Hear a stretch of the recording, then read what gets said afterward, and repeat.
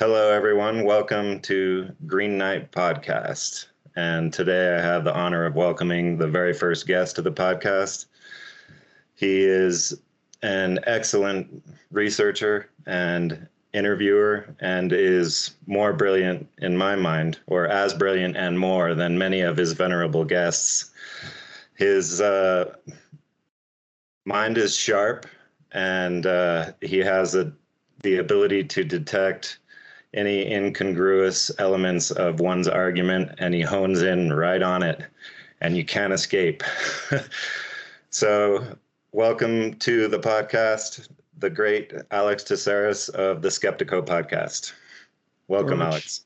Birch, that is so kind of an introduction, and it's so great. And I know we're going to have a great time because we were just chatting about this incredible, I want to say intellectual synchronicity that we have, because I'm listening to your show and I'm going like, wow, this is the guy. And, you know, as you kind of maybe alluded to a little bit, it's like, hey man, we are not going to agree on everything, but it's like at this deeper level, I'm like, wow, that's just deeply, undeniably so freaking true, you know, which is, to me, that's everything, you know, that's perfection in this pursuit of knowledge, is like just that, you know, the paradox. Yeah.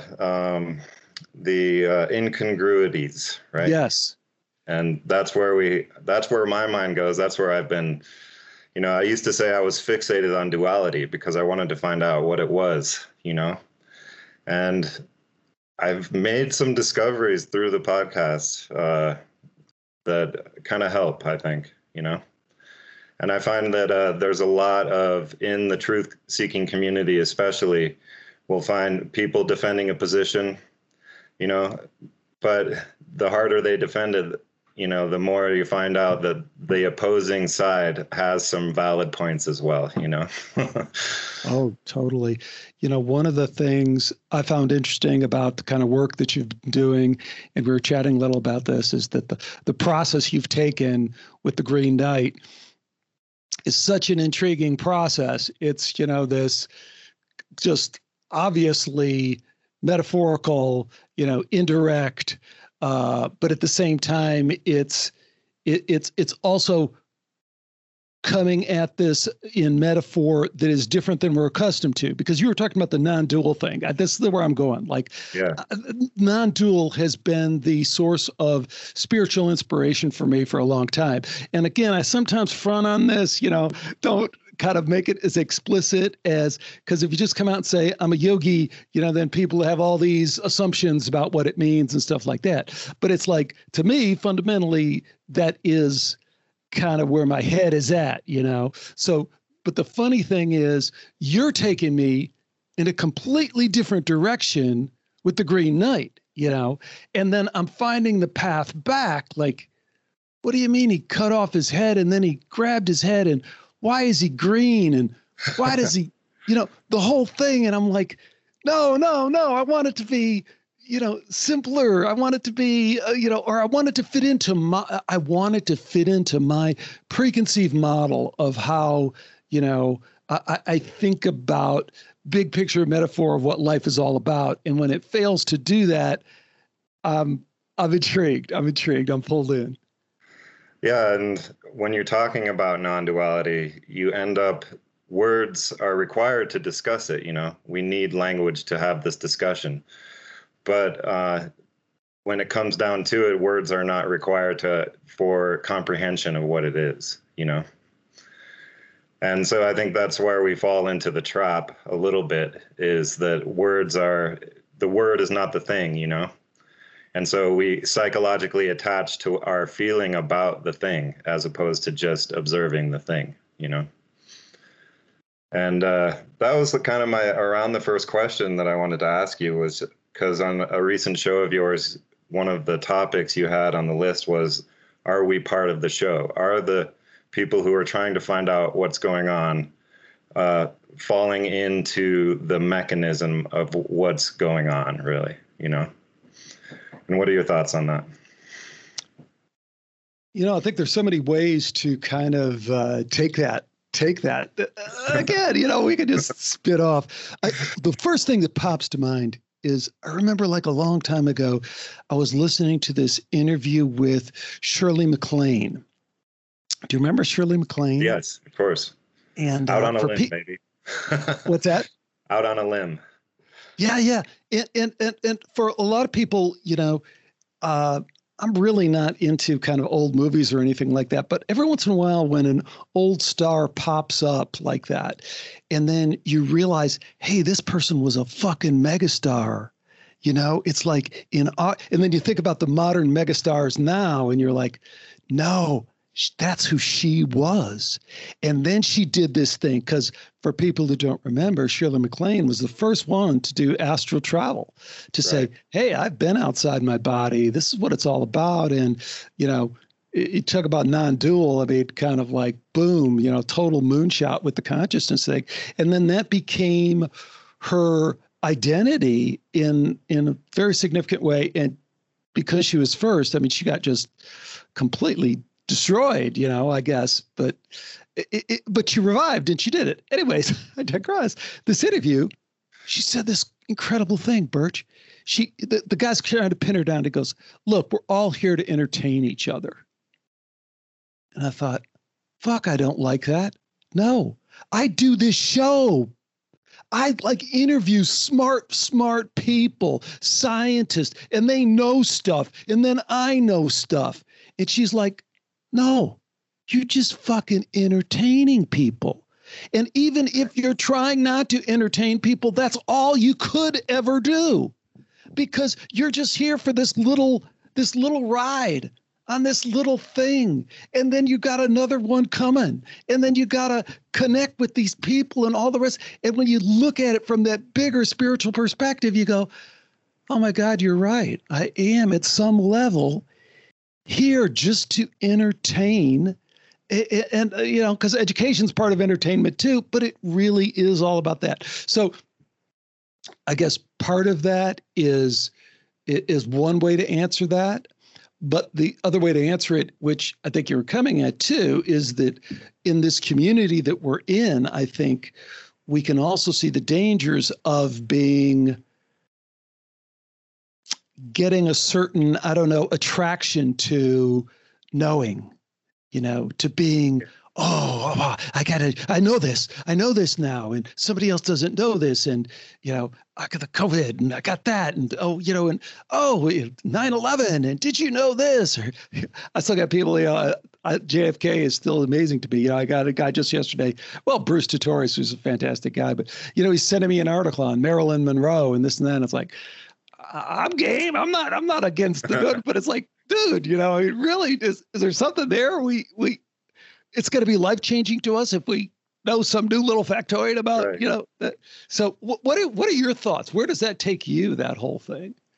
Well, immediately to your last comment there, we know something happened there, right? And like you said, it's like, if you don't know there was something fucked up that happened there, then you're fucking, I don't know, you've got some serious blinders on, but it's like, do the little details really matter that much now at this point? We know that something fucked up really happened there.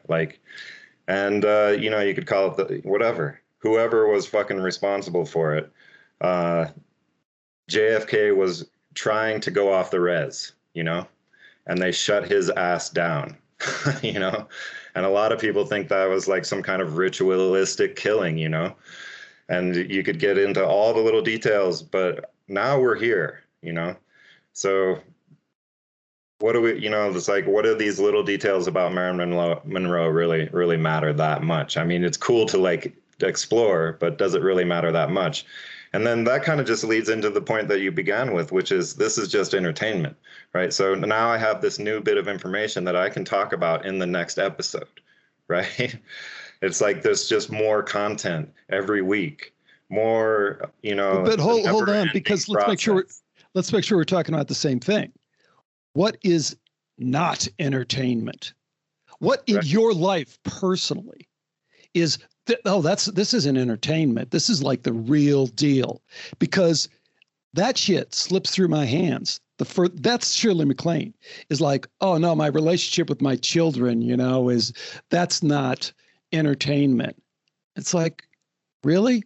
If I really want to tease that apart and I want to tease every little aspect of that, and it's like, but they were born uniquely themselves and they're going to live this life. And then past life research tells me they're going to live a next life. And then I go, fuck, I'm just along on the ride. I'm just part of the entertainment cycle that they're having. And I know it's more than that, but you know what I mean?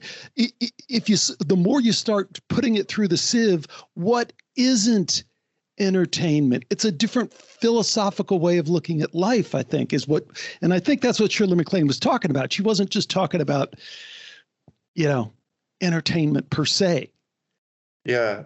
I think that we're still parallel here in that, I think it kind of relates to like this whole postmodern shit about everyone has their own truth, You know what I mean? And so we're all just going to be living our own truth, and then we'll all get recycled again, and it's like this never-ending process. And so at what point is there an urgency that this thing that we are all doing change, And I think in every generation, there's someone fucking saying it's the end of the world this time, God needs our help. Yeah. And so as far as that goes, it's like, it's this, everyone has an opinion, right? And we're going to bust these things out weekly on a podcast or whatever. And it'll be the new thing that we're talking about. But then next week you need your fix again, It's like, that's why a lot of people tune in. I think it's just like, oh yeah, the man is fucking us again, in this weird new way that we just found out about, right? And so that's what I think. It's almost an entertainment aspect in that way. It's like very serious stuff that we're talking about, but at the same time, it's just scratching that itch, that people have. Well, and I think it's a really subtle thing. We could wind up talking about one small little thing like this for a long time. Yeah. But that's kind of the point also, is that when people want to just kind of move on, I mean, this is one thing I've really appreciated about what Skeptiko has taught me, is like when people are in a big hurry to move on, it's like, I don't know. I kind of find rummaging through the details be really interesting. Hey, here's a JFK tidbit that if you don't fucking see this as so immediately relevant to everything right now, anyone can go watch this video. It's Dan Rather. Again, another oldie, like people don't remember Dan Rather, but Dan Rather was the nightly news guy on CBS, and he took over for Walter Cronkite. And yeah. Walter Cronkite was, Papa Walt, he was the source for information. There was just one. It was Walter Cronkite. He was the most credible news source there was. So some people know this, most people don't. Dan Rather. He says, okay, I've seen this Zapruder film. I can't show it to you because it's just too horrific. Right off the bat, in our modern sensibility, like alarm bells are going off. He goes, but I've seen it. And here's what happens. The president is sitting in the car and he gets struck from the bullet from behind and his head goes down like this.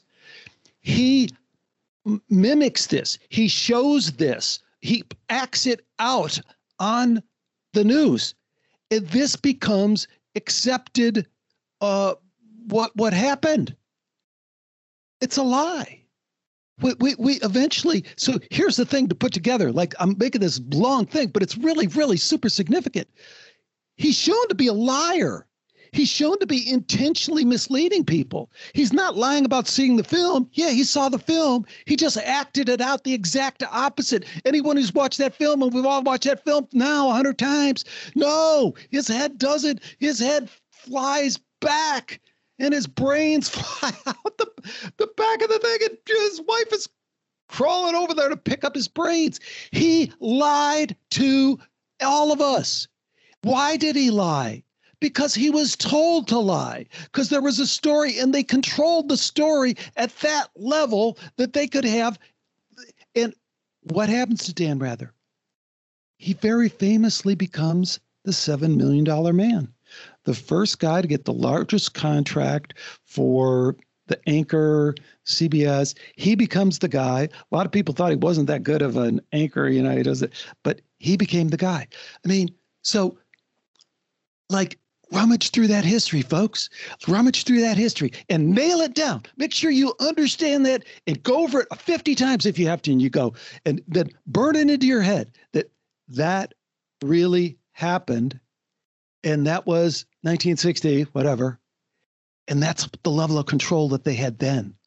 Yeah. That's the level of fucking control they had then. That's the level of pre-planning they had then. And there's no denying it. Pandemic, COVID. No. Just go watch Dan Rather fake how the head goes and look you in the eye and tell you, I saw the film, motherfucker, and this is what happened. And then you sit back and you go, whoa, I am living in a different world than I really think I'm in. Yeah. And for those of us who are a little bit older, like we can remember what it was like when we were younger back then, where we actually thought that what we saw on the news was real, But I mean, I think that what you're talking about here is how the same shit is happening now, on a larger scale. But does that explode your mind, or does that make you go, well, fuck, man, how many times does this have to happen before we realize? It's like the same shit again, except with better technology. So what's the Green Knight doing? Why does the Green Knight lay his head down and say, go ahead, whack me with the axe? Why does he do that? Well, so he's green, right? Yeah. Why is he fucking green? He and people in the hall exclaim that is he some fairy creature, right? And so the fairies are always in alignment with nature, right? So he's green because he represents nature, and not the respect for nature, but nature itself. And we can go and the wildness, the unpredictability of. And human beings can claim that they have control over nature, right? And they can hewn logs, right? And they can, trim a forest down and do all this stuff. But guess what? Nature comes back. I think that's the beginning of the message right there. It's our relationship with nature, and as you move forward in the story, it really plays out that way. So I think that's somewhat of an answer to the question that you had for me. Is I think we're wanting to jump right in there and think we're in control, and we need to figure out what this means because God needs our help, and God doesn't need our help. And so that's always for me the starting point is to do a massive slow my roll, and it's taken me a long time to get there, but yeah, I mean, I think that's for the next question. I think it's a good way to jump off to it which is the human condition the result of our nature, or is it, as the word suggests, a condition, right? That can be treated.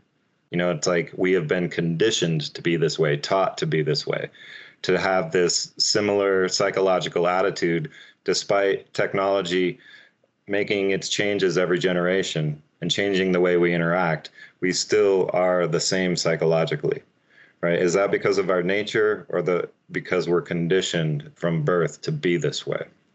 See, this is kind of a fun one because this is where we might kind of see things differently in some just good ways, but I think your background, particularly with physics and design and having, a foot solidly in kind of this world, which I think is phenomenal because people who don't wind up just flying off in the stars and can never bring it back and relate things to us in a way that, but you knew there was a but coming there.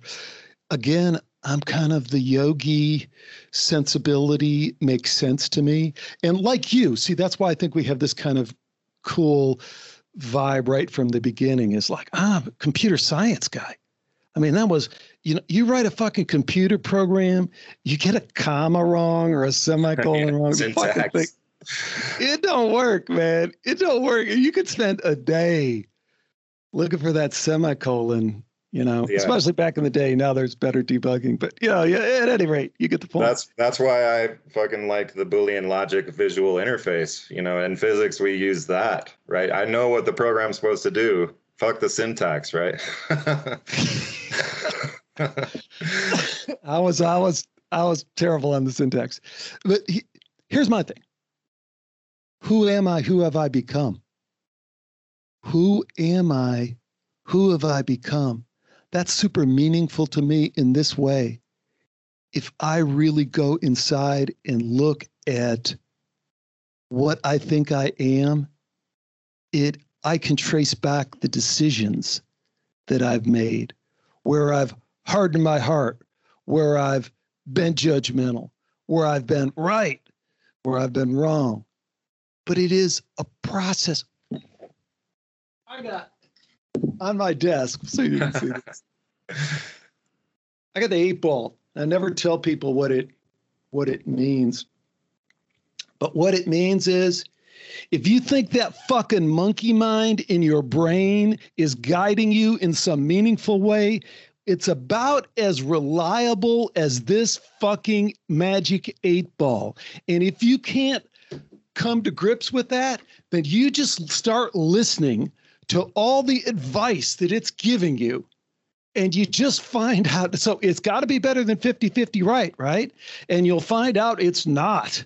It's demonstrably not. It's telling you, hey, that apple pie a la mode, there's really nothing wrong with that, and you haven't had one in a week and you love it. And the next thing you know, you're just whatever it is, whether it's your health or whatever.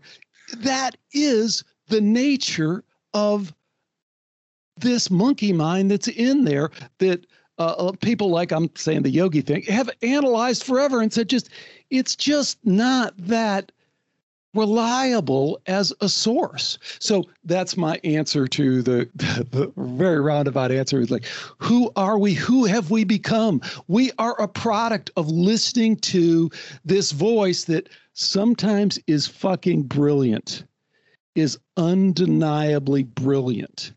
And that can fool us too, because it is brilliant. But so much of the time, it's just really creating a bunch of bullshit. Does that come close to answering it for you? Fucking or does that resonate not at all? Or?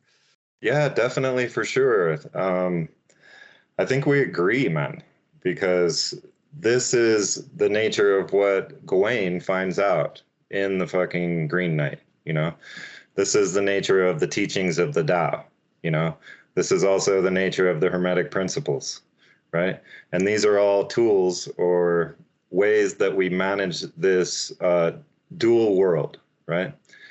And so when we are thinking, when we're using our intellect, right, we're going to end up, like I was saying in the beginning, you're going to end up contradicting yourself, And so there's always a return of the opposing ideology or the opposing way to see something.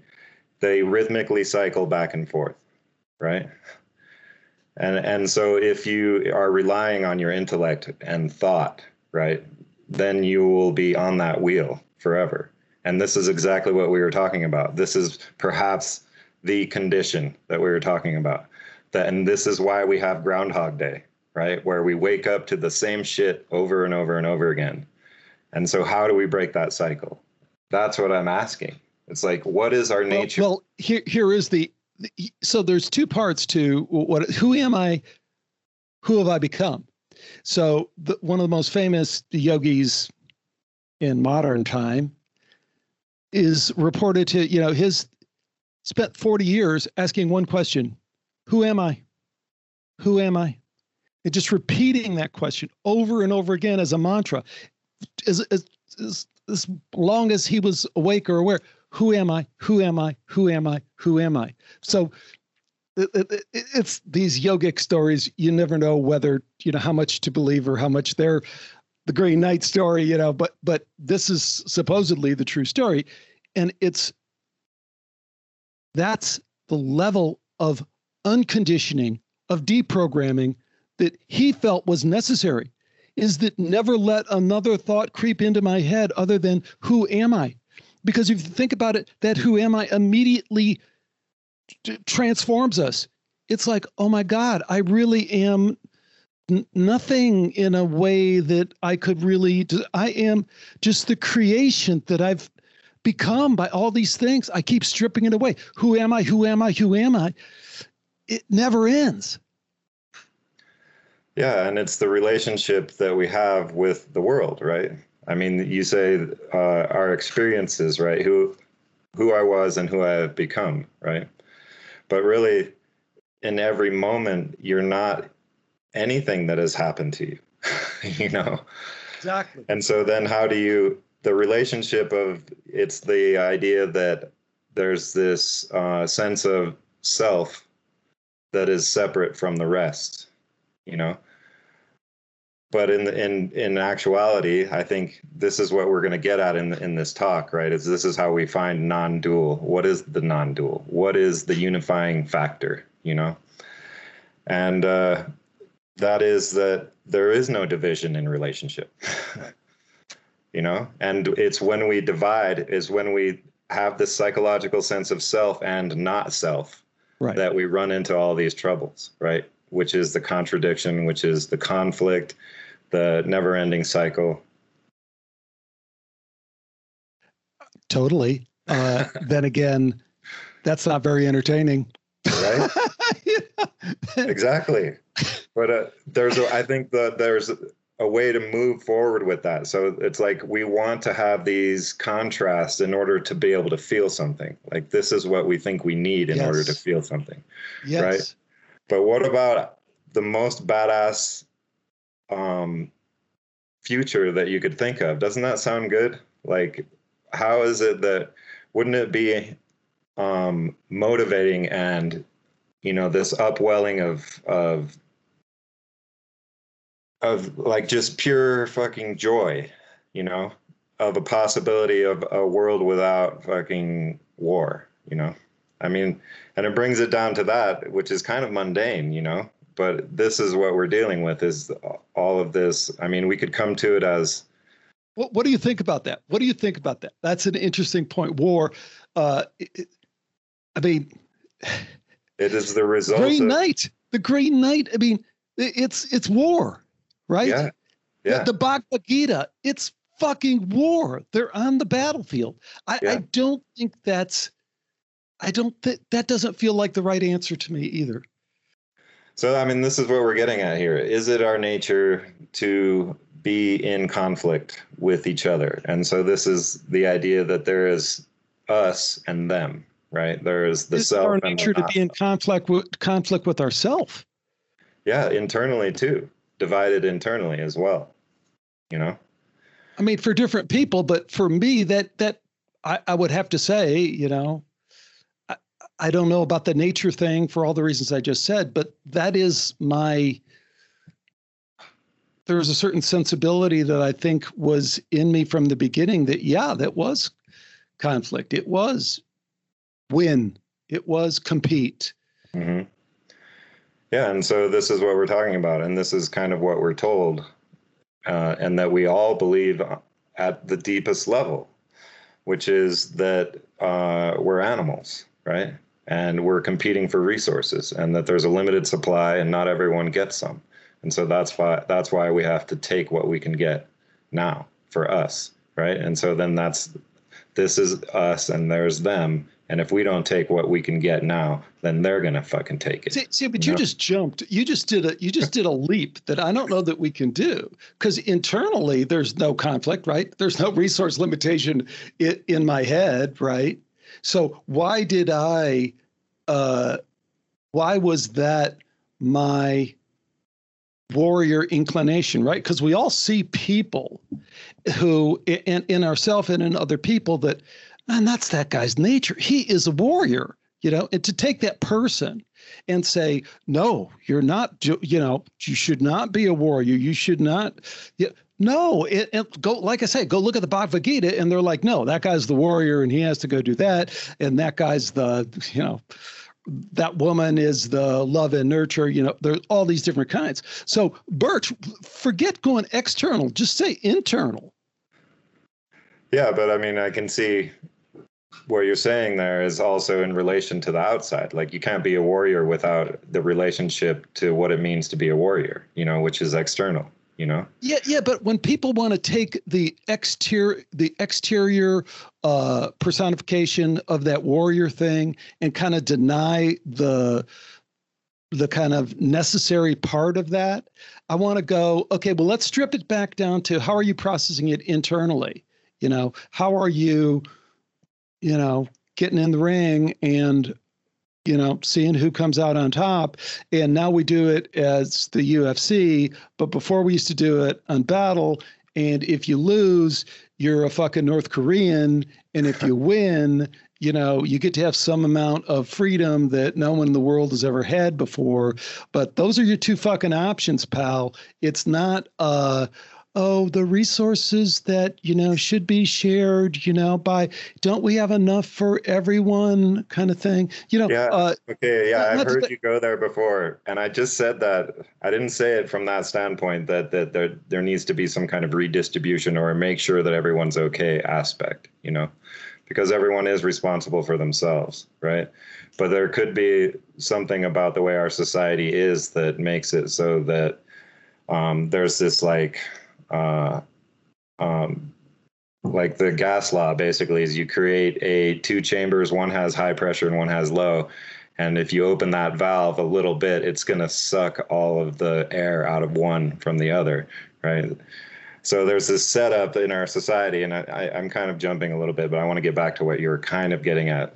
But basically, the way our society is set up is that it sucks resources from the ones who have no bargaining position, And so then again, this is this competition thing. Whereas like, if you are in a position of strength, then you get to dictate the terms, right?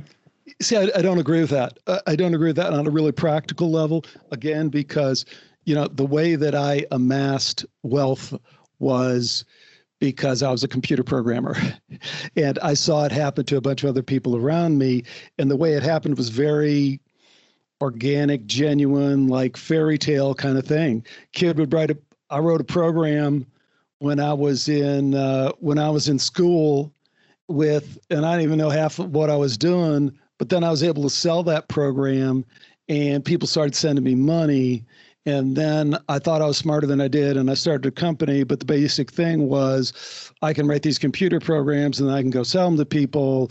And then I failed and succeeded. But around me, I saw a bunch of other people that failed and succeeded it was pure meritocracy. Like, you got a better fucking program that does shit that people need to get done, whether it's an Excel spreadsheet or it's a word processor, you got fucking rich, So it's like the system worked, if not perfectly, goddamn close to perfectly in that period of time. And since then, I've been very much into entrepreneurship. I've been very much into helping people that cross my path that similarly. And the fucking game is the same, buddy.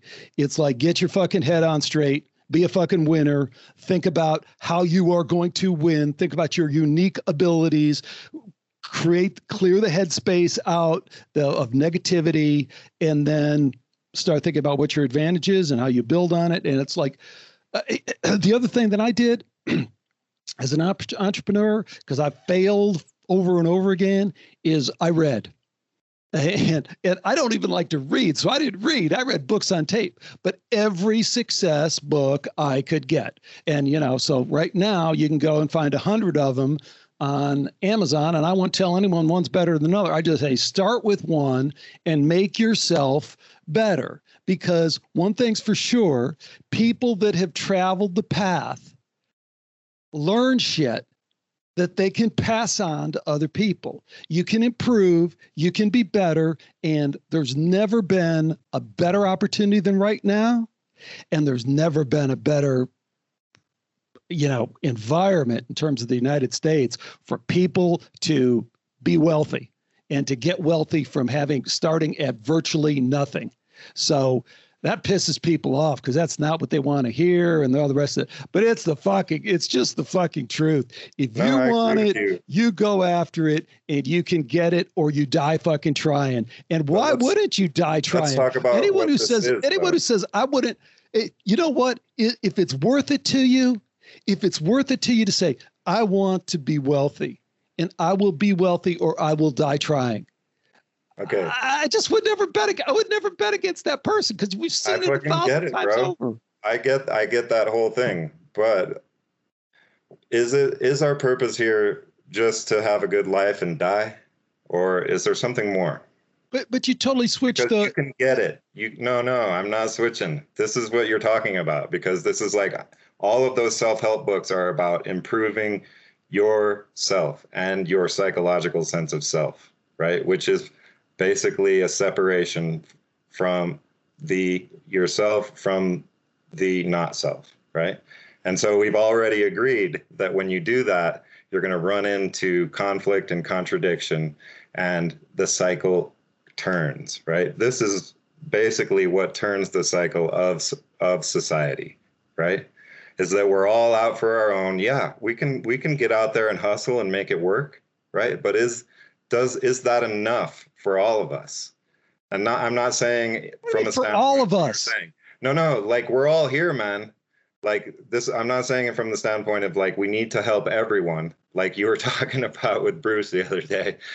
I'm saying that if the cycle will repeat again, right? Because this is what creates the cycle. I think we already agreed about this, right? No, we didn't. Because there's subtleties, right? To what you're saying. No, we didn't agree. We didn't agree on that. Okay. But I think we can move on because no, we shouldn't move on respectfully, because but no, I don't want to stop talking about this. I just think that there's more ways to come at it, right? Well, what are we coming at? Let's make sure we're talking about the same thing. Because I do see, despite what you said, I do see this jump, and I always see this jump, in that shouldn't we live in a more just society? Shouldn't we live in a more fair and equitable? And there's so many people who are suffering in our communities, in our country, around the world. Shouldn't we be more compassionate? Who can argue with that? But let's also acknowledge that that is the tried and true formula of oppression, of control, of give up all your, right. So there is always this interplay. So no, when you're talking about resources and you're talking about the two chambers and that, I think we have to make a clear distinction, and it's an artificial distinction. I get what you're saying. It's an artificial distinction, but on a personal... Let me jump in for a second there. What's that? So, yeah, it should be a more just world, right? But the contrast, right, of the previous years, right, where this dichotomy of two different philosophies, right? We have one in power previously, and it creates a contrast that sets up this next section, right? What specifically are you talking about here? What time frame? Like, for example, like after 9/11, it was the fucking right who wanted to censor the left because we were saying the government's lying to us, right? And now it's the left who wants to censor the right, right? Because the right is saying the government's fucking lying to us, right? So it's just this cycle repeating. And so they set up this contrast, which is what I'm talking about with the chambers, the gas law, right? That drives it forward. It's like an artificial setup, you know? And we're all fucking just falling in with it. And this is exactly what I was talking the way we began this. Are we part of the show, right? Is every position that we take just a response to some external stimuli that has been set up for us, you know? At every tribe that we join, every fucking, right? So like I'll say it again, every position that we take, is it just we've been set up to respond to something, you know? Absolutely. We already checked that box. Look, but let me just finish, is that this more just world, right, is driving us towards tyranny, right? This is what we're fucking getting now. And no one can fucking see it, you know, except for people like you and me. In 1999, I was a lefty. I was Earth first. I was like, the fucking Earth is heating up. But now I'm just like, all that shit was just a setup, man. Yeah, the climate is changing, but it's not for the reasons they're saying. They're just trying to set us up to drive us into this cage, man. It's a false dichotomy. Both fucking mazes lead to the same cage, you know? At what point do we decide which stimuli that do we want to fucking decide that we're gonna respond to? Which stimuli? Stimuli? Okay, so it's like we're mice in a fucking maze, man. Give me a shot at which stimuli. So, like, one of my favorite yogis, Neem Karoli Baba. Again, if you go back, Ram Dass, you know, started the whole guru thing. That was his. Dude, he was the guru on my parents' commune that they moved to in '71. He fucking 20 miles as the crow flies. He was right over the fucking there, man. Where exactly? In northern New Mexico. Nice. So Ram Dass's thing, because he had northern Mexico. That's where he lived all these years. Yeah. And an interesting guy. I'm not totally down with Ram Dass. I mean, interesting guy in that his relationship with Timothy Leary. Timothy Leary, not a good guy. I mean, not a good guy in some ways. And Ram Dass had this huge crush, Ram Dass was gay and he was conflicted about that. And he had this huge crush. And that's why he went to India, really, was because he was gay and he couldn't deal with it. And he was just like, Yes. But so Ram Dass, if people forget, he was friends with Timothy Leary. They brought about the whole psychedelic thing, and he goes there and he meets Neem Karoli Baba. In Neem Karoli Baba, you can read these books. He transforms these guys because they have a whole different experience. You're back on non-dual. But here's my point, man. I wrote down, which stimuli, right? Neem Karoli Baba, the story is about when he was coming up, because they have a whole tradition there. It's so outside of our culture. We can't even relate to it, but we should. He was called the broken bowl sadhu. He'd walk around from town to town. His only fucking possession was a broken bowl. Not even a bowl, like a begging bowl. It was a broken bowl that he wore on his head. And then he's one of those guys, you see it, doesn't have any of the clothes on, just has a thing wrapped around. And he just sit and he did nothing. Why did he do that? Because he was trying to remove any and every possible stimuli that this world could bring him. He wanted no stimuli because he felt that ultimately, who am I? Who am I? Who am I? Can only come when I have no stimuli. So I'm not like fucking picking on you, Birch. I'm just saying these are the things that play in my mind, is that when we start talking about stimuli and how the left and the right and this and how they're doing it again, it's like I feel a need. I feel like there's a lot of levels of withdrawing beyond that drama that are available to me, and I can choose. This is back to playing the game.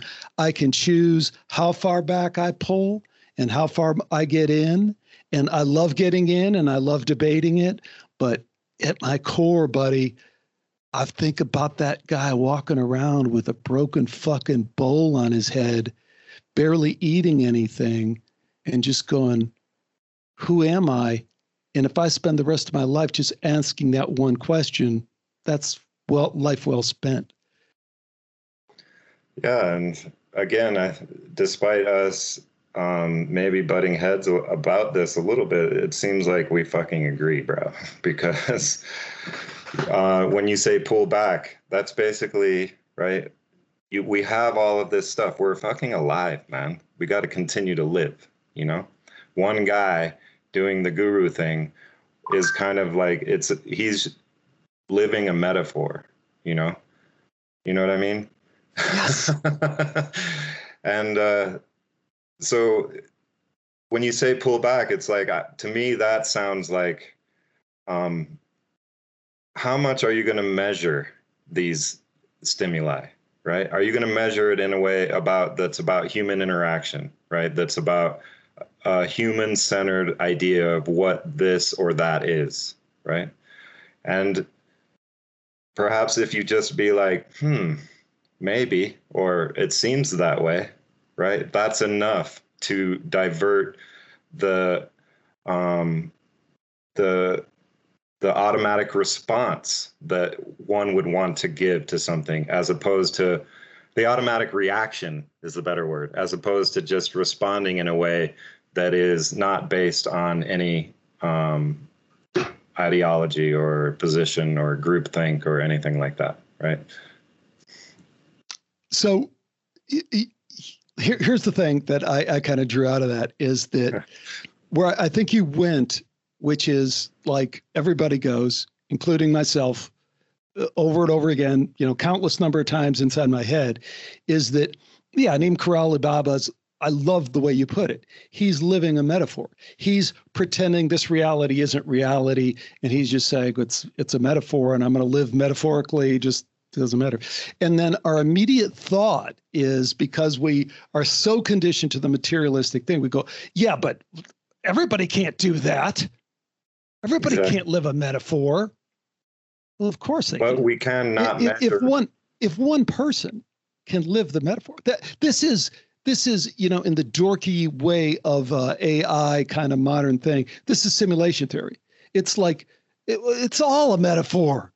This is back to Shirley MacLaine. We're all here to entertain each other. Of course, everyone can live metaphorically. That is, if one person can, unless he's either insane or he's touching on an ultimate truth. But if he's touching on ultimate truth, then that truth is applies to everyone. Everyone can do that.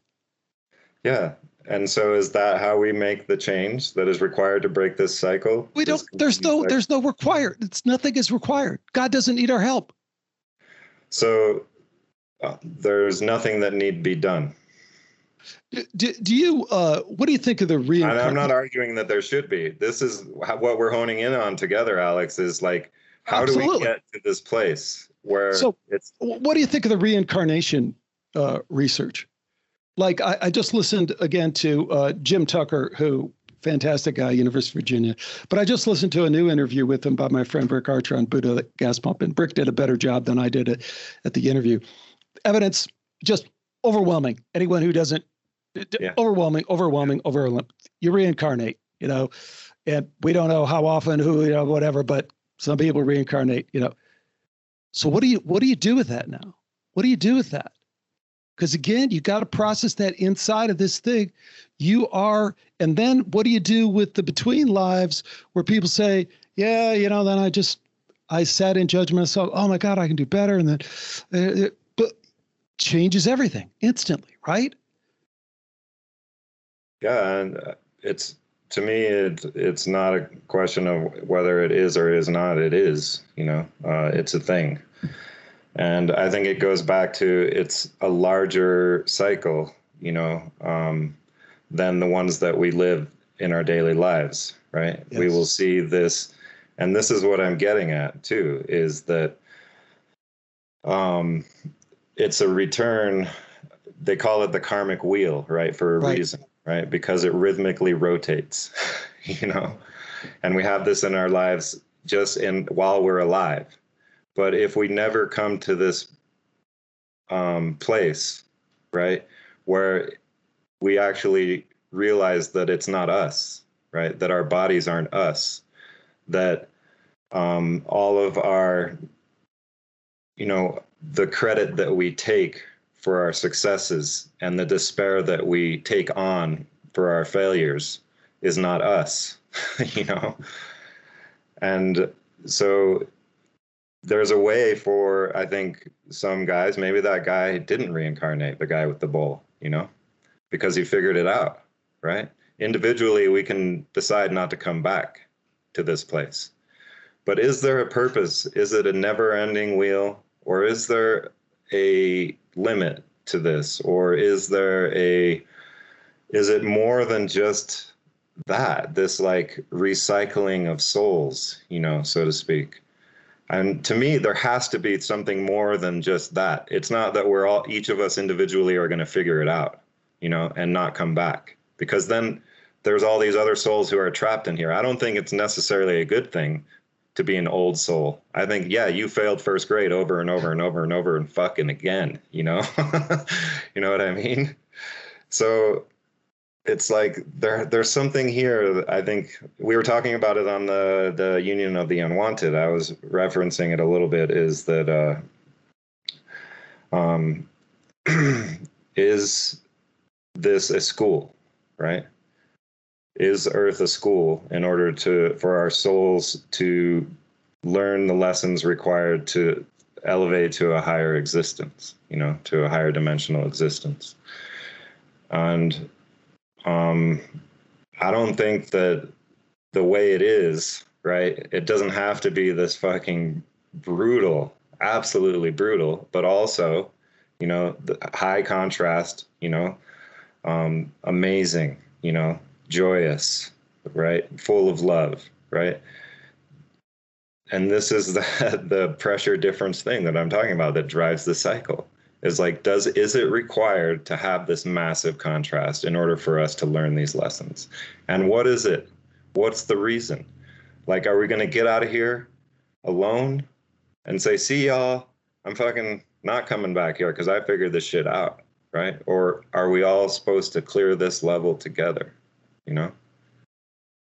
Are we supposed to fucking make it a better place? And is making it a better place being successful, right? Having a good life and then giving back? No, because that just is a perpetuation of the cycle, if you ask me, right? Well,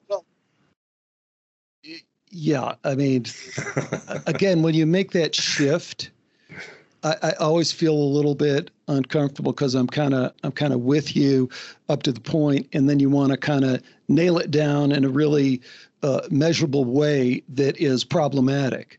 Like, which is what part of that is the problematic part? The materialistic, kind of, that's part of our community too. All these rich motherfuckers who are, don't care about other people and just can't see, and this and that. It's like, slow your roll. Slow your fucking roll. I mean, my personal story, like, fucking is so insignificant, so doesn't matter.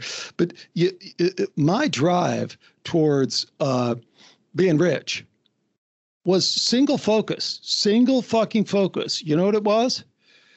To get past it. And I've gotten past it. I quit. I banked the money I needed to bank, and I quit. And I did Skeptico because I wanted to find out who I am and why I'm here. That's possible. That's possible to do. But if I didn't do that, I would have had lingering doubts. I would have been the guy at fucking Thanksgiving table that's fucking grinding on my fucking turkey about some big dick motherfucker. I did this, I did that, because we all got to live. I couldn't live with that. And that's why I had to know. And like, I was in, when I was in college, I played football.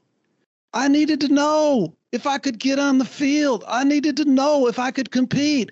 I can't sit back and go, wow, this kind of sucks, man. And that, everyone should get a chance out here, and it don't fucking work. You can want that, but it don't fucking work that way. And you know how it didn't work that way? Not that it doesn't work that way in the big, the valves and the world. It didn't work that way for internally.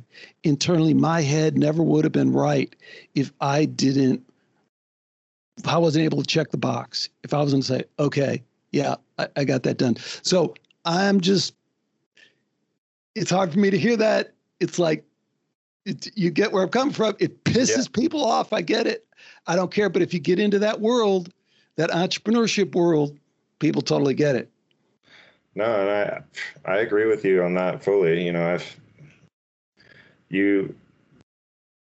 There's these, I mean, fuck, man. There's a few different ways you could take this, but I'm the same way, man. I'm a fucking athlete, right? I have a high level of intellect, right? But also intelligence, right? I'm not the same as you, as that I didn't set up my resources in a way. It's like I've been fucking struggling, man.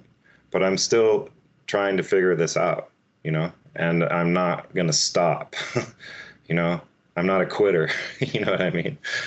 I'm never going to give this up. And I think that there's a way, right? That, and fuck, it's hard to talk about because it ends up being like you're saying that there's something that should be, right? And you can never really say that. You can't. Because once you say that should be, then you have taken a position, right? You've polarized yourself, basically. But see, here's the thing, Birch. It's like I get passionate about this because it just reinforces all the same shit, of just why I think I'm here and, why I'm meaningful. And it's all bullshit and stuff like that. But there are truths. This relates back to our kind of mission as podcasters and as part of a truth community. And I'm so passionate about the fact that there is truth, and like, that's why I love the Dan Rather story is he is lying. He is deceiving you, and get that down, that at a level that you should never have to confront. That was a lie. And if you can't get past that lie, like you said at the very beginning, then you can't get past that. So here's a lie on resources and on making it. Do what you love and the money will follow. People follow that. In my experience, that's complete and utter bullshit. And if you talk to anyone who's ever made any money, they'll tell you, well, of course that's bullshit. Of course, I had to go sell software and make 18 hours a day of phone calls, and I did not enjoy that. That isn't what I loved, but it is what I needed to do to get to the next level. This is an example of the head flew, what did he say? The head flew forward. That's a lie. Do what you love and the money will follow. That's a lie. Find out where the fucking money is. Find out how somebody else figured out how to get the fucking money, and go ask them not what they did. Go ask them what their beliefs are. Go ask them what their values are. Go copy brilliance, not because you want to be like that person, because you want the fucking money. So the formula is true. The formula is just as true in that as it is for how they fucking managed to get Dan Rather to say a complete lie and then carry on this, because you want to talk about 9/11. Think about it, man. But this is 1960. These guys did this whole fucking thing. It started the whole fucking thing, right? Yeah, I think what I argue in my podcast is it goes back even farther, man. Oh, you absolutely. Talk about the Roman Empire. I think it goes back even before that shit. Right. Of course. And but it's a continuation of the pattern, right? Yes. The pattern persists, and perhaps it has a limit. There's, right. If we look around, it could be getting pretty bad, like right about now for a lot of people, and so what one guy says, have you heard of Daniel Schmachtenberger? He's a brilliant, scientist, researcher, writer, and he talks about how runaway technological growth is incompatible with the way that we operate as humans, and that it leads to two things. Basically, one thing is what he's saying is that our technology is incompatible with this rivalrous way that we operate, right? And it'll get to a point where we self-terminate, you know? And to me, I think that there's two things that could happen to the human race, right? Which is that happens, right? We completely, we make it so it's unlivable, right? Or the other thing, which seems to be kind of happening, is that we kind of get put into this stasis box, where a large portion of people perish and the rest of us are just these flesh robots who run around operating on very limited, faculty, right? But is there a third way? Like, is there a way that we can get out of this cycle, right? Is there a third option? Birch, let me ask you this again. I love asking kind of completely off the wall roundabout questions. The preliminary assessment UAP report. UAP. Right? Are you the UAP, which is the new code speak for UFO? Of course, they want to change the thing, but this is official, right? They said Trump, then 180 days, the government's going to release everything. And then it came up, this is like a month ago in June, okay, this is the 180 days. Here's the preliminary UAP report. Here's what it says. The reason I bring it up is this is bigger than all that shit that you're just talking about, right? It by definition, not my thing. It's just, it is. It's but why though? Why is that bigger? It falls into because ET is always it's almost kind of like it's like no matter that much if it's just part of it. It's just another element of the whole thing. Yeah, but like what we know about ET, like what we just intuitively, not even intuitively, like evidentially know is like ET is somewhat above, in this intellectual kind of thing. Like ET shut down all the nukes, right? So anyone who's ever looked into that, they just went beep, beep, beep, beep, beep, beep, beep, beep, shut down all the nukes. And then they went over to Russia and they turned them all on. Beep, beep, beep, beep, beep, beep, beep, beep, turn on all the nukes, right? So it's like, you can play with your little toys here. You're all excited about it. No, that doesn't mean anything. ET abducts people. And they come and they do these things and we don't understand. And people say, oh, yeah, but that doesn't make any sense. Why would they do all those experiments? I don't know, but they do. And what's clear is that we're looking through the long end of the lens. We're down here as these measly little intellectually limited humans saying, oh, my God, that doesn't make any sense. That doesn't make any sense. Yeah, fuck right. It doesn't make any sense. But it apparently makes sense to this higher ordered intelligence that's been around for hundreds of thousands of years. So, and then we have a government that has been working with them forever. So it's like, back to my point, man, and I'm fucking, that trumps everything. This is what you say them, but there's all these different factions. And all of these exactly. There's all these different species, all these different factions. But where does that put the issues that you were just talking about? It puts them on a completely different, it's like there's some tribe in New Guinea right now, and the biggest, most important thing in their fucking world is whether or not they should burn that 20 acres that guy has over there. And guys go, no, don't fucking be the guys are doing that. He's like, well, I have a machete, that's their, and they're going to debate that for 5 years. It's going to be the most important thing in the world. And I see what you're getting at.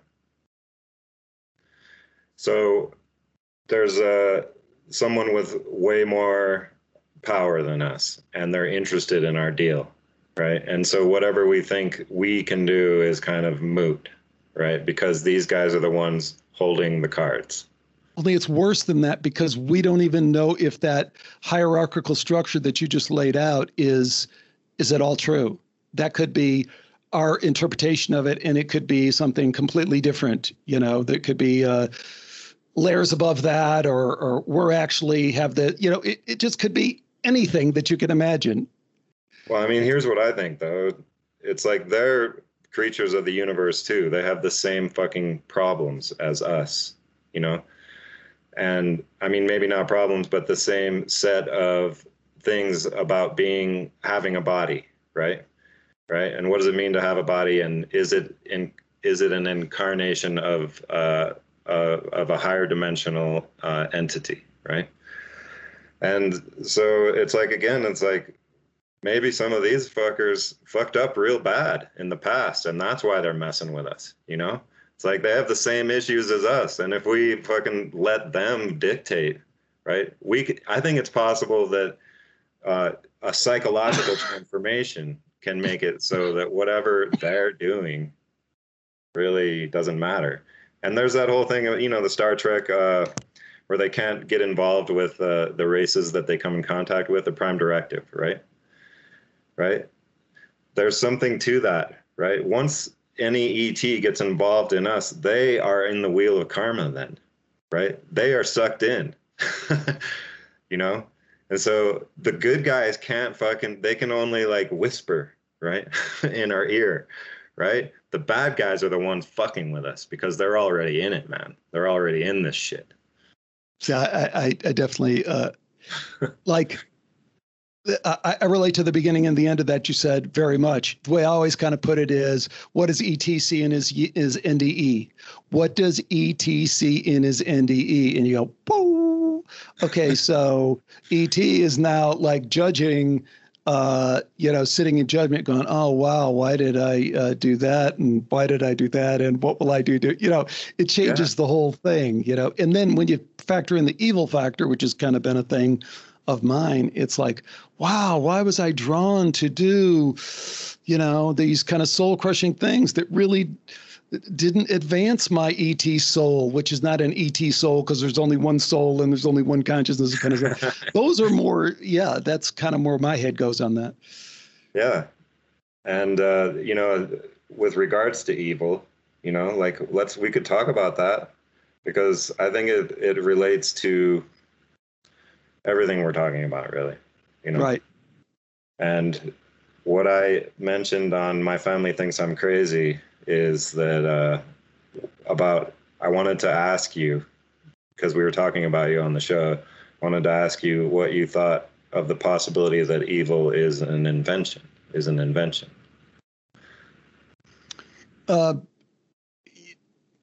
Again, it's like this kind of multi-layered thing that we're talking about, because at one level, none of it is real. It's all just kind of words and concepts and stuff like that. But again, it's how we relate to the illusion, though. Like maybe it's not real, it's an illusion, but perhaps the illusion is all in our fucking heads, Well, but this is how we work it out. Exactly. And again, that's why your Green Knight thing is like so interesting, because it's like you don't ever have to go anywhere else, right? You can stay in the Green Knight forever and be productive and fruitful in terms of answering all these questions, and you can keep going deeper and deeper and deeper. And I think that is awesomeness that some people don't get. They and they want to move on. And okay, yeah. Okay, I got it. Next thing. And it's like, no, bro, slow. Just it's all the same kind of thing. But with regard to evil, if we are going to put it in those terms, and again, I think that the Green Knight is challenging in some ways because it tiptoes up to the evil question. Now, some of the objections I have, I won't say objections, but the way I don't relate to the Green Knight and the King Arthur kind of thing is that, to me, it doesn't get to a certain core of that I think is more malevolent than we want to kind of sometimes look at.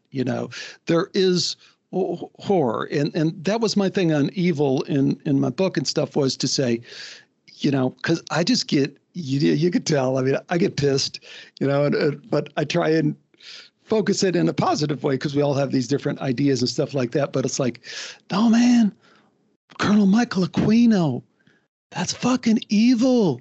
taking 6-year-olds into your house with your wife in a black room and having sex with them and taking pictures of them and destroying their soul.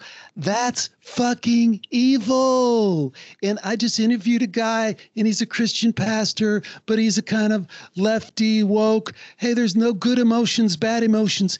Yes, there are good emotions. There are bad emotions. Michael Aquino had bad emotions. So is there a source for that? I don't know, but he had bad emotions and he did bad things, and we can make a moral judgment. Good, bad. Yes, it happens. So now that we got that fucking clear, Dan Rather, head moves back. It doesn't move forward. Now that we're past that deception, now we can at least have a conversation, right? But before that, if you want to tell me there is no evil, it's just, it's all, that we can't really, which is, I think, the thing you said at the beginning of this interview, which is like, we got to get to beyond some level of bullshit where we can kind of say, okay, this is, for purposes of conversation, this is like real. So to me, that's real. Yeah. So I was saying, yeah, there's some nuance there for sure. Like, not saying that evil doesn't exist, but that perhaps it's a way to garner a response, right? And in history, something I discovered when I was a kid, I was like, man, every time there's a revolution and a government is overthrown because they're bastards, right? They're tyrants. The new government ends up being the same way. We end up, the good side fighting against evil ends up being oppressive in the same kind of way, right? After they get in power. And is it this cycle, this response? Like, so if evil can be an invention on a more general scale, as opposed to these fucking sickeningly disturbing individuals that you No, stick to the stick for a minute with the sickening, disturbing individuals, because what was Michael Aquino, Colonel Michael Aquino, who was highly regarded, worked in the military for a long time, worked at MK Ultra, did all these things, was respected, promoted, all this. Was he trying to, what did you say, garner our response? Is that why he took kids into his room and they? No, I think there could be multiple levels of his fucking depravity. How it got there. It wasn't like. Well, is it evil though? Is it evil, or is it just a guy kind of boys will be boys kind of? No, it's fucking evil for sure. Evil. Then it's a different conversation. Yeah. See, this is where I get fucking pissed off, though.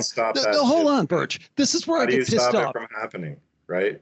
Forget that. For a minute, this is now a different conversation, because there is evil, and Michael Aquino it's fucking evil. It's not where just. Where does evil start, though?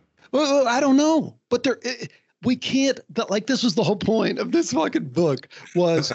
Until you can drive a stake in the ground, and I always do this to people, and I always get them to roll over like you did. Even the most hardcore, they go, "No, that's fucking evil." It's like, okay, dude, now we're having a different discussion. Assuming that I don't agree with you and you get me to roll over, and then that's not the case. No. I'm sorry, man. I'm sorry. For the purposes of conversation. Take it back. But you kind of get what I'm saying in that, like, there's a lot of interesting questions that can begin once we say, okay, there is this force that is beyond all this other shit that we normally talk about. And now we got to confront that in terms of, like, what is the nature of it? How does it start? How do you prevent it? All that. Okay, now we can have that discussion, but realize that is not the discussion, and it's intentionally not the discussion that's going on in the public discourse and in academia. The discussion is, it's not really. Is that really? No, that's evil. Okay. Yeah. Yeah, I mean, to be wishy-washy about it is fucking stupid, but again, is this in our nature, right? Does this just come out? Is any organization that we ever try collectively going to be corrupted on these, either in these on the microcosm or in a more general sense?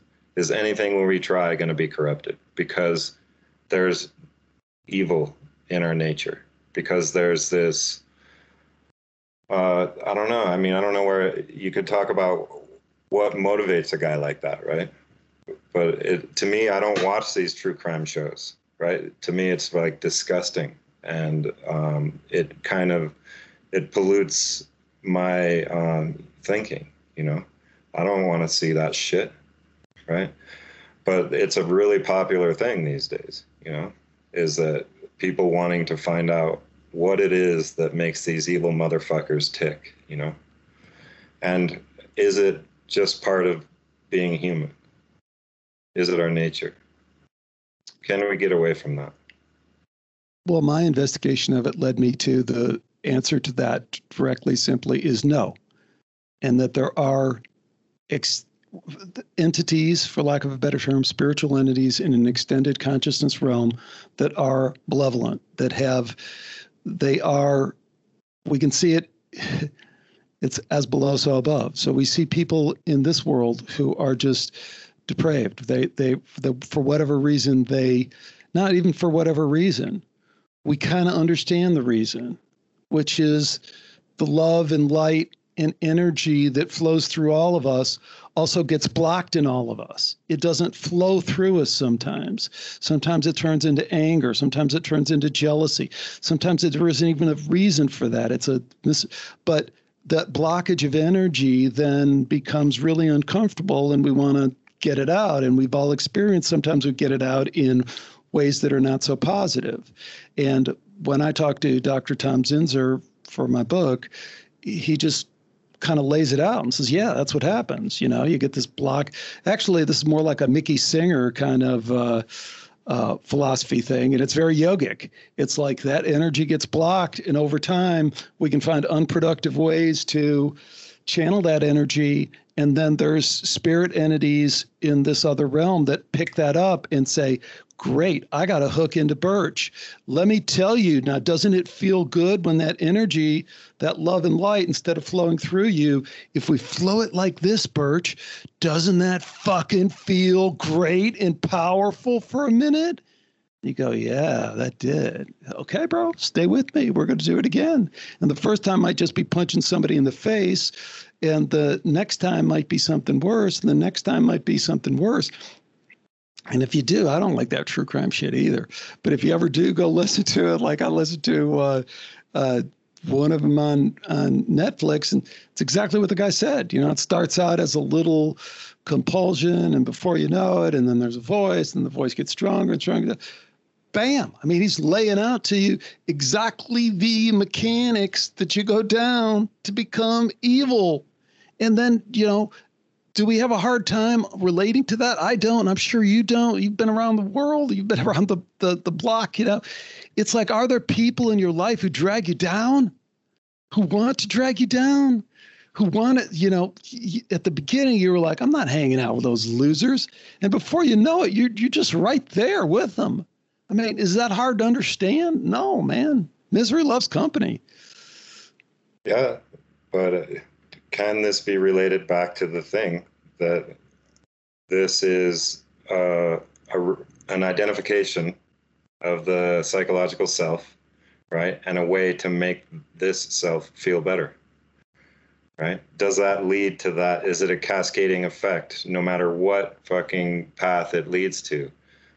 Is it a cascading effect? Is this, and can it be like we were talking about as far as the entertainment aspect, in the way that I was talking about it, in that every week you need a new fix of fucking something to make you feel righteous, you know, and that feels good. See, those motherfuckers don't know what they're talking about, those stupid motherfuckers, you know?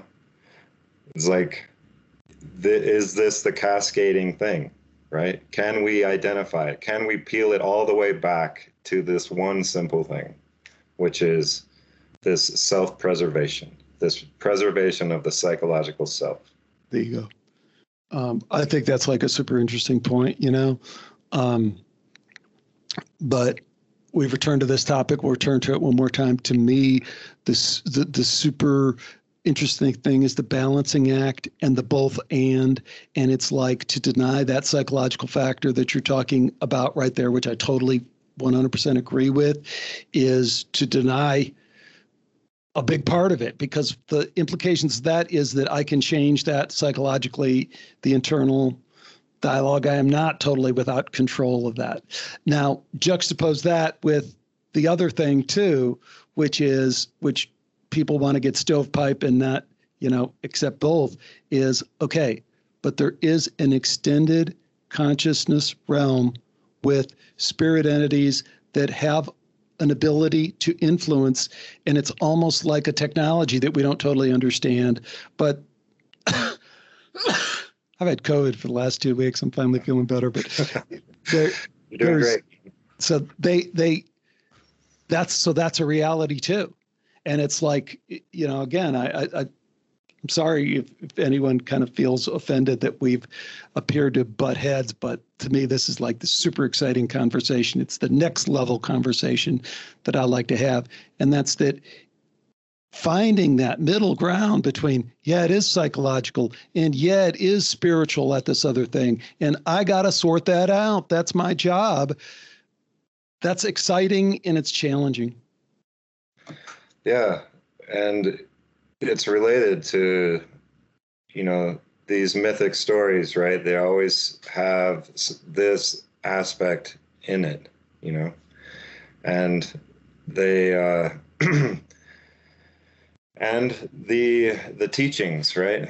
Which is like Taoism and Hinduism and Buddhism. I mean, Buddhism is, a lot of people in the West think it's a religion and they call themselves a Buddhist, but really it's the science of the mind, And so it's how to set up a guard on your mind, basically. The palace guard on your mind, that's a Buddhist principle, right? Whereas it basically fucking, hits its spear on the floor when you fucking start doing this bullshit, right? Right. You know what I mean? And the Right. idea is to eventually send that palace guard out into the garden, where it's not necessary. Right. Beautiful. Right. And so that's with the Taoist principle of Wu Wei. Have you heard of this? No. So it's very common, and Alan Watts talked about it a lot. But the common translation of Wu Wei is do nothing and nothing is left undone. And so another translation is about virtue, superior and inferior virtue, right?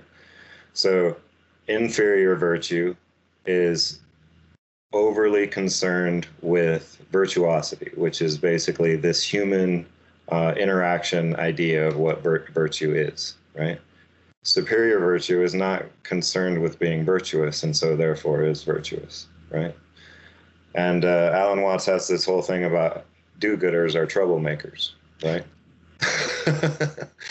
Because they are always trying to do the right thing, but it's always in relation to it's always basically in opposition to what is bad, And so this is what I was referring to before, is this ever turning cycle, right? Where inferior virtue is a response to something that they perceive as bad, right? And so this is also what I was talking about. You can basically be tricked into thinking you're doing the right thing, and really you're paving the fucking way to hell, And this is what I see happening over here, right now in the world, right? Is everyone wants to be good, right? But they've set up this external stimuli that is actually driving us towards a fucking horrible existence, See, it's kind of funny you want to pull it back into that dimension, but that's fine. But if we are, I do see it as, I don't want to say completely different, but I see, and I think it's funny because I think you'll wind up agreeing with me, and maybe I could agree with you if I was so fucking oppositional, but I see an overriding control mechanism that wants to fucking run the whole thing into the fucking ground and does not give a fuck, so fundamentally doesn't give a fuck. And this whole do-gooding thing is just complete ploy, just a complete, it's manipulation, because people are stupid And it's a good way to you can get so many people on board with the, hey, I'm doing good, and don't you want to save the environment, and you horrible person, and get vaccinated. Get vaccinated for the health workers. How could you possibly put the health workers at risk? It's like, man, anyone, I don't, you know what I'm saying? I mean, I think we're kind of insane there. It's like, no, man, that don't have nothing to do with doing good. It's just an agenda. It's still fucking, their agenda is clear. They just want to fucking dominate everybody. And that's just a ploy, man. It's just a ploy. It's no do good. There's no do good about it. I mean, I brought it back to that realm, but I think that it's all in there, right? And so everything we were talking about today, it's cool, man. It's a good conversation, right? Yeah. So, is related to this thing, which I think is there's this deeply rooted misstep, maybe, right? That we all make that leads to the same pattern being repeated over and over. And you can say that, yeah, they want to dominate the fucking world, right? Right. And so but like you said, that's history. You can't find a period in history when that hasn't been this would be the job one. Would be the case where it would be like a full fucking global control fucking system, you know? Yeah, but everybody had that goal in mind. That's what I'm saying. It's like it seems like it's possible for them to achieve, right? Which doesn't seem like a good thing, you know. I don't make a big deal about it. I don't think there's a big deal there. I don't think there's a big deal to be made. I think it misses the point. It takes us in the wrong direction. It's like they now have the technology where the global domination could actually. So what? Look at the fucking Romans. The Romans just ran out of shit that they were interested in fucking conquering. Look at any. You know, it's just. It's not. To me, it's not that different. It's the same shit. It's the same, but like, is the snake running out of tail, right? No, it's the same shit. It's just the same shit. That's what disturbs me, is that this shit is just going to keep happening, man. You know, because none of us can fucking actually flip the switch and say no. You know, because it's really we can flip the switch for ourselves. The Romans made an offer too. They were like, "Here you go, man. I'm gonna, like you were saying the other day, we're gonna build up all of these theaters and fucking public spaces and make it all bitchin' for you, but don't get out of line because check it out, we've got a legion right here, right? And they really know how to fight, and you cannot stop them, right? It's like you're being made an offer where the alternative is death." Right? It's threat of death, basically, you know? And so this is how you create a stable society, is you make it so that the alternative is unacceptable, right? The alternative is unacceptable. And this is what fucking Gawain fucking figures out, where he faces death unflinchingly, right? And he has that epiphany at that point, after realizing that all of his knightly virtues have been compromised. You know, everything this is Wu Wei, right? Everything that humans think is virtuous ends up getting contradicted in this story, right? The pentangle, the 5 knightly virtues, right? He contradicts all of them, right? And so everything he thought that he was turns out that it gets flipped. You know, and in the end, he has to face his side of the bargain that he made with the Green Knight, which is that he has to take the blow now, right? And the Green Knight is like chuckling, man. He's like, you flinched there, buddy. He's like, can you do this? Can you let me fucking strike without you flinching? You know? And he has to let who he thinks he is go, and he has to face real death without flinching, and becomes a new person after that.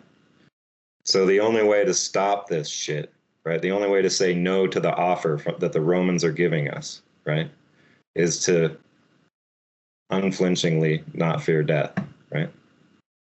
That's the only way we can refuse the offer, because the alternative is refuse the offer, all right, you're all going to die. But if we all fucking refuse at once, they have nothing, right? Because we are the value. There's no value without people interacting with each other. That's where all the value from society comes from. You hear what I'm saying there? we're just repeating the same kind of thing. It's like, I've always had a problem with collective. I don't think that way. And I understand the legitimacy of it, but I also understand it as fundamentally a tool for manipulation and control. So it's like, what I want is a system that gives me the max. You can't have anything individually unless the other people are fucking operating. Bullshit. Right? There's no, it's bullshit. It's not bullshit. Mutually exclusive. No, you're going to go. That's just not. That's just. No, it's just not true. That's just not true.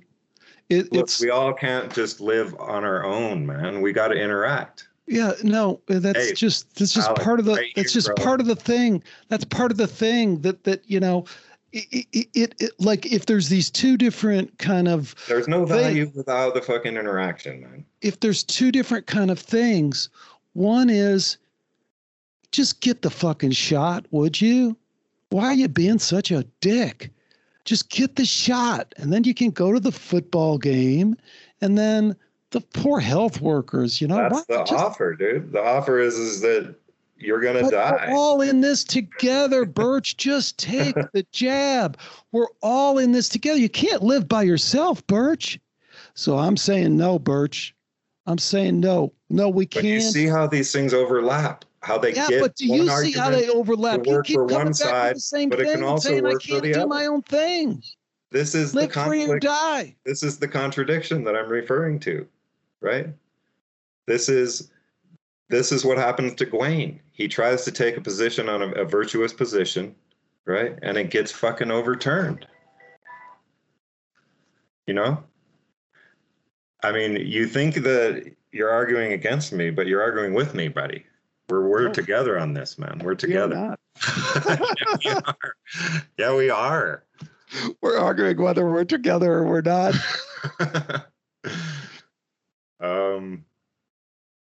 Yeah, so what, right? Okay, so what aspect of our society, Alex, right? If you think that anything could be done, right? This is how you were talking to Bruce the other day. What part of our society, if we could reorganize it, would actually have an impact on the inertia of society and actually alter the course of this runaway train, I don't know that. So here's kind of we'll get out of the rut that we've been in for a minute. I don't know. This is the worst I've ever seen in my life. Just if I'm going to be straight up honest, the level of control they have, the level of deception, the level of Dan Rather and his head flop forward, that's like times 10. I mean, sometimes I'm not a Trumpster at all. I don't know what the. I don't know what either side. Yeah, and I don't know what the ultimate reality is. I hope someday in the future I can kind of figure that out. But any fucking moron that can't see that the guy got more fucking votes and you can't have precincts where they had 103% for one guy, and we can't get that shit fucking straight, dog, what the fuck? You just, we just roll past that. What are you talking about? No, that's conspiracy. They're like, bro, they got 103% in that precinct in fucking Milwaukee. Does that make any sense to you? Yeah. I mean, yeah, it's all right there, man. And they're just like, oh, it's bullshit, or yeah, yeah, exactly. Oh, man. And then his head, because he got shot in the back, his head, I saw the video. I saw the Zapruder film. His head flops forward. I'm telling you. Yeah. It's just a lie. And we're at a level where these lies are, just like I say, unprecedented because, if you really know, like Dan Rather said that lie, but that lie was exposed pretty quickly. I mean, in the 60s, people knew that was a lie. They didn't do anything about it. But now I think the lies are they're at a level where people just, I don't know. I might be wrong. Maybe it's always been like that, but people are just not able to process the level of deception. So what can we But is it do? cognitive dissonance that when you say process, is that what it is? Is they refuse to process it, or is it there some people who are actually like, what? This is crazy, man. This is absolutely nuts. I don't know. So what aspect of our society could we No, make that's what I'm interesting? saying. That's what I'm saying. The pessimistic side of me, when that kind of rises up, says we are past the point of talking about like fixing it, that the level of control is, it's just beyond the way we've always thought about fixing stuff. It's going to take something different that I don't know what it is. So that's the one part of it. And then the other part that people come back and push and say, yeah, really, we're at a time when we're having this kind of conversation. And there wasn't this conversation after Dan Rather's broadcast. You couldn't find it. And now you can find it. So does that make it better? Does that make it possible? Yeah, that's the optimistic side of it for me. Mm-hmm.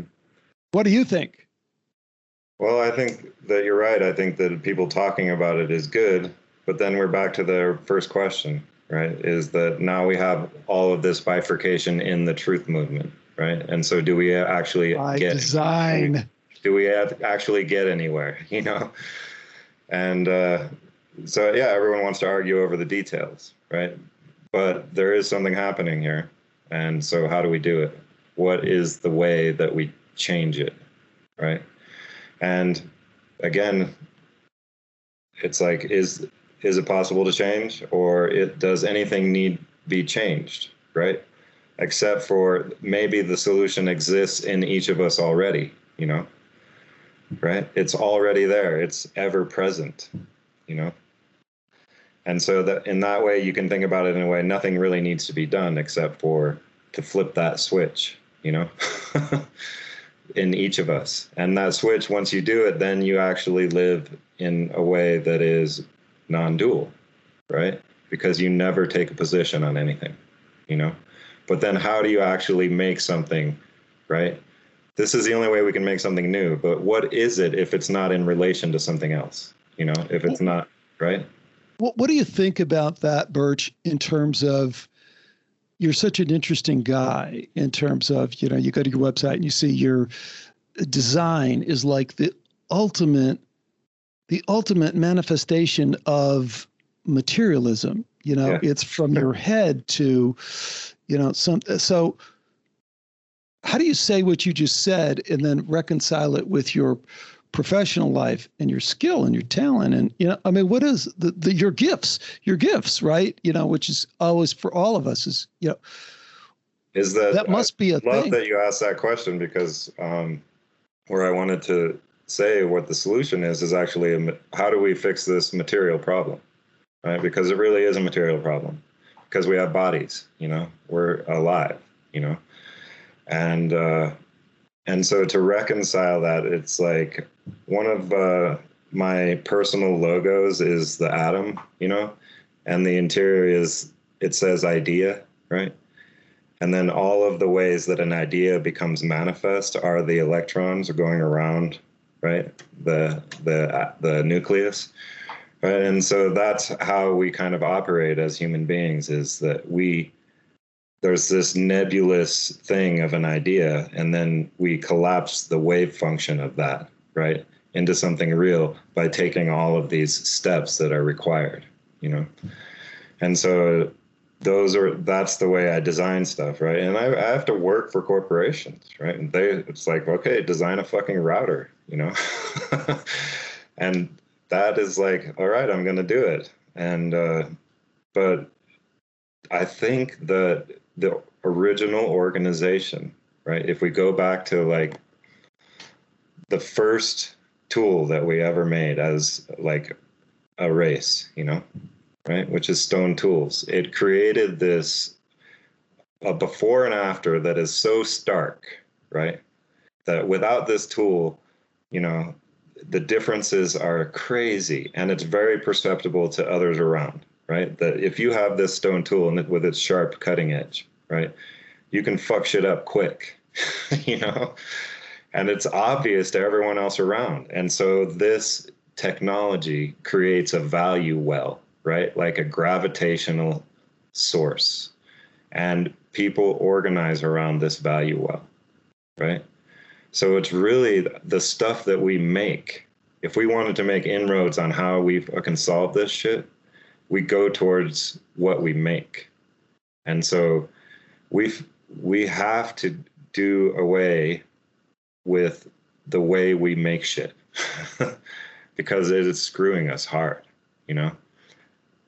And there's a new way to organize. So if we create a value well based on what we make, right? If we can create a new value well that makes the way we do it now obsolete, right? If you think about, like I was just saying, that you have a stone tool, you don't have a stone tool, you're going to want to figure out what's up with that. And you're going to start trying to like get with whoever has these stone tools and figure out how to make them or how we be a part of this shit, you know? And that's what Buckminster Fuller, one of my, you know, inspirations, said. He was like, you don't fight against the existing system. You create a new one that makes the old one obsolete. And so it's value that really drives people's motivation, right? And value comes from, right? Material value comes from the stuff that we make. And so that's what I've been working on. And if you listen to my episode 6 and 7, right? Before I started this podcast, it was like, how do we fix manufacturing? It was like, because I'm an industrial designer, right? And this is where I was at. Like when I was going to Art Center in Pasadena, I was like, man, this is fucked, right? They're teaching us just to be these, you know, sketch jockeys, you know, for corporations, you know, where they basically corner their market on value production, you know. They are the value sources, right? They control all the sources of value, right? So we take back the sources of value, right? And we have everyone be included, right? And that's just, you know, a short summary. But see, that's the so only cool. way that organization could be successful is if we flip that fucking psychological switch. Yeah, otherwise, it's corrupted. Again, dude, bro, it is so. I love it, man. I love it. I love it too. Your ears turn, buddy. So here's the thing, like what you said is like so freaking interesting to me and so in line with like what I was saying about like as a computer programmer, you know, like there's so many things I've seen that, you know, change the world. Like I always remember, this is really, really old school, but people think about like spreadsheets. At a time there wasn't spreadsheets, you know, and then an electronic spreadsheet. I forget which one the first one. Oh, I forget. But it definitely wasn't Excel. It was Visalink or whatever. Anyways, it changed the way that you think. Yeah. It's like before there were spreadsheets and you put the numbers down and then you had a little calculator and you add it across and you add it down. And then you say, well, the spreadsheet did the same thing. It's like, no. The spreadsheet now made possible a whole different way of thinking. Yeah. That it expanded a vista into, and that's what I hear you saying in terms of design. And I think it's a beautiful thing. And I love the Bucky, but also you can think of a million different designs that just changed stuff. And it's like even the simplest kind of little thing. And I think that's a beautiful thing. But then, dude, I always want to pull up and disagree with you. It's like the greatest time in our history for an individual like you to design. You could design totally right there. You can prototype totally right there. You could get something and you could send it off electronically. Makes it possible for what I'm discussing. Go ahead, though. So I'm the just saying, technology makes it possible. Go ahead. It's the best of times. It's the worst of times, you know? So kind of when I hear your story and then the end of the story is, yeah, and we're fucked because it's the worst of times. It's like, Birch, this is the best possible time in history for you to come up with a design of something that changes the world. There's never been a better time in history. That's what I'm working on. But the design has to be the way we design. It's meta. I don't give a fuck. It's the best time. The enabling the enabling factors are there in a way that they've never been before. You could design the whole thing right there in your room, and you can push a button, and it can start being manufactured in fucking China tomorrow. I mean, that's never been possible before. This is what I do. I know this, man. I know you know it. I'm just saying, why does your story sound like it gets right up to that, and then it says, and we're all fucked because they own the whole thing? No, it's better than it's ever been. You were hearing me wrong. You got to understand the relationship in order to negate it, right? So don't think that because I'm pointing out what's fucked doesn't mean that that's how you actually make a solution, because you got to see what's fucked up first, right? Touche. I agree 1,000% is like, right. Sweet. Wow, dude. We're at 148. Do you want to try to wrap this up and then maybe we can talk again? Yeah. No, I'd love to talk to you some more about, some other stuff like mythology and the Romans and, other stuff. I'm a student of history as well. So it's been fantastic. And I just sincerely mean that. And, I know it sounds a little rough on the edges of some people, but hey, man, it's a real conversation. This is what, you said when I asked you to come on the show. You were like, I may get a little skeptical on it. I'm like, I wouldn't expect anything less, man.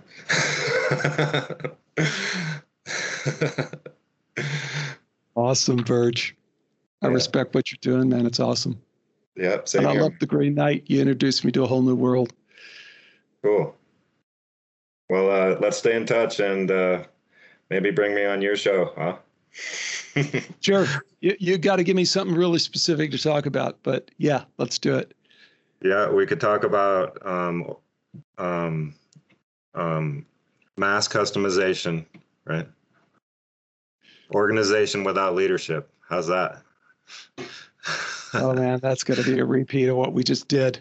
We need something. We need something. We'll find it. All right. All right, okay, bro. So good to talk to you. We'll talk to you soon. Likewise. Appreciate it. Bye. Buddy, man.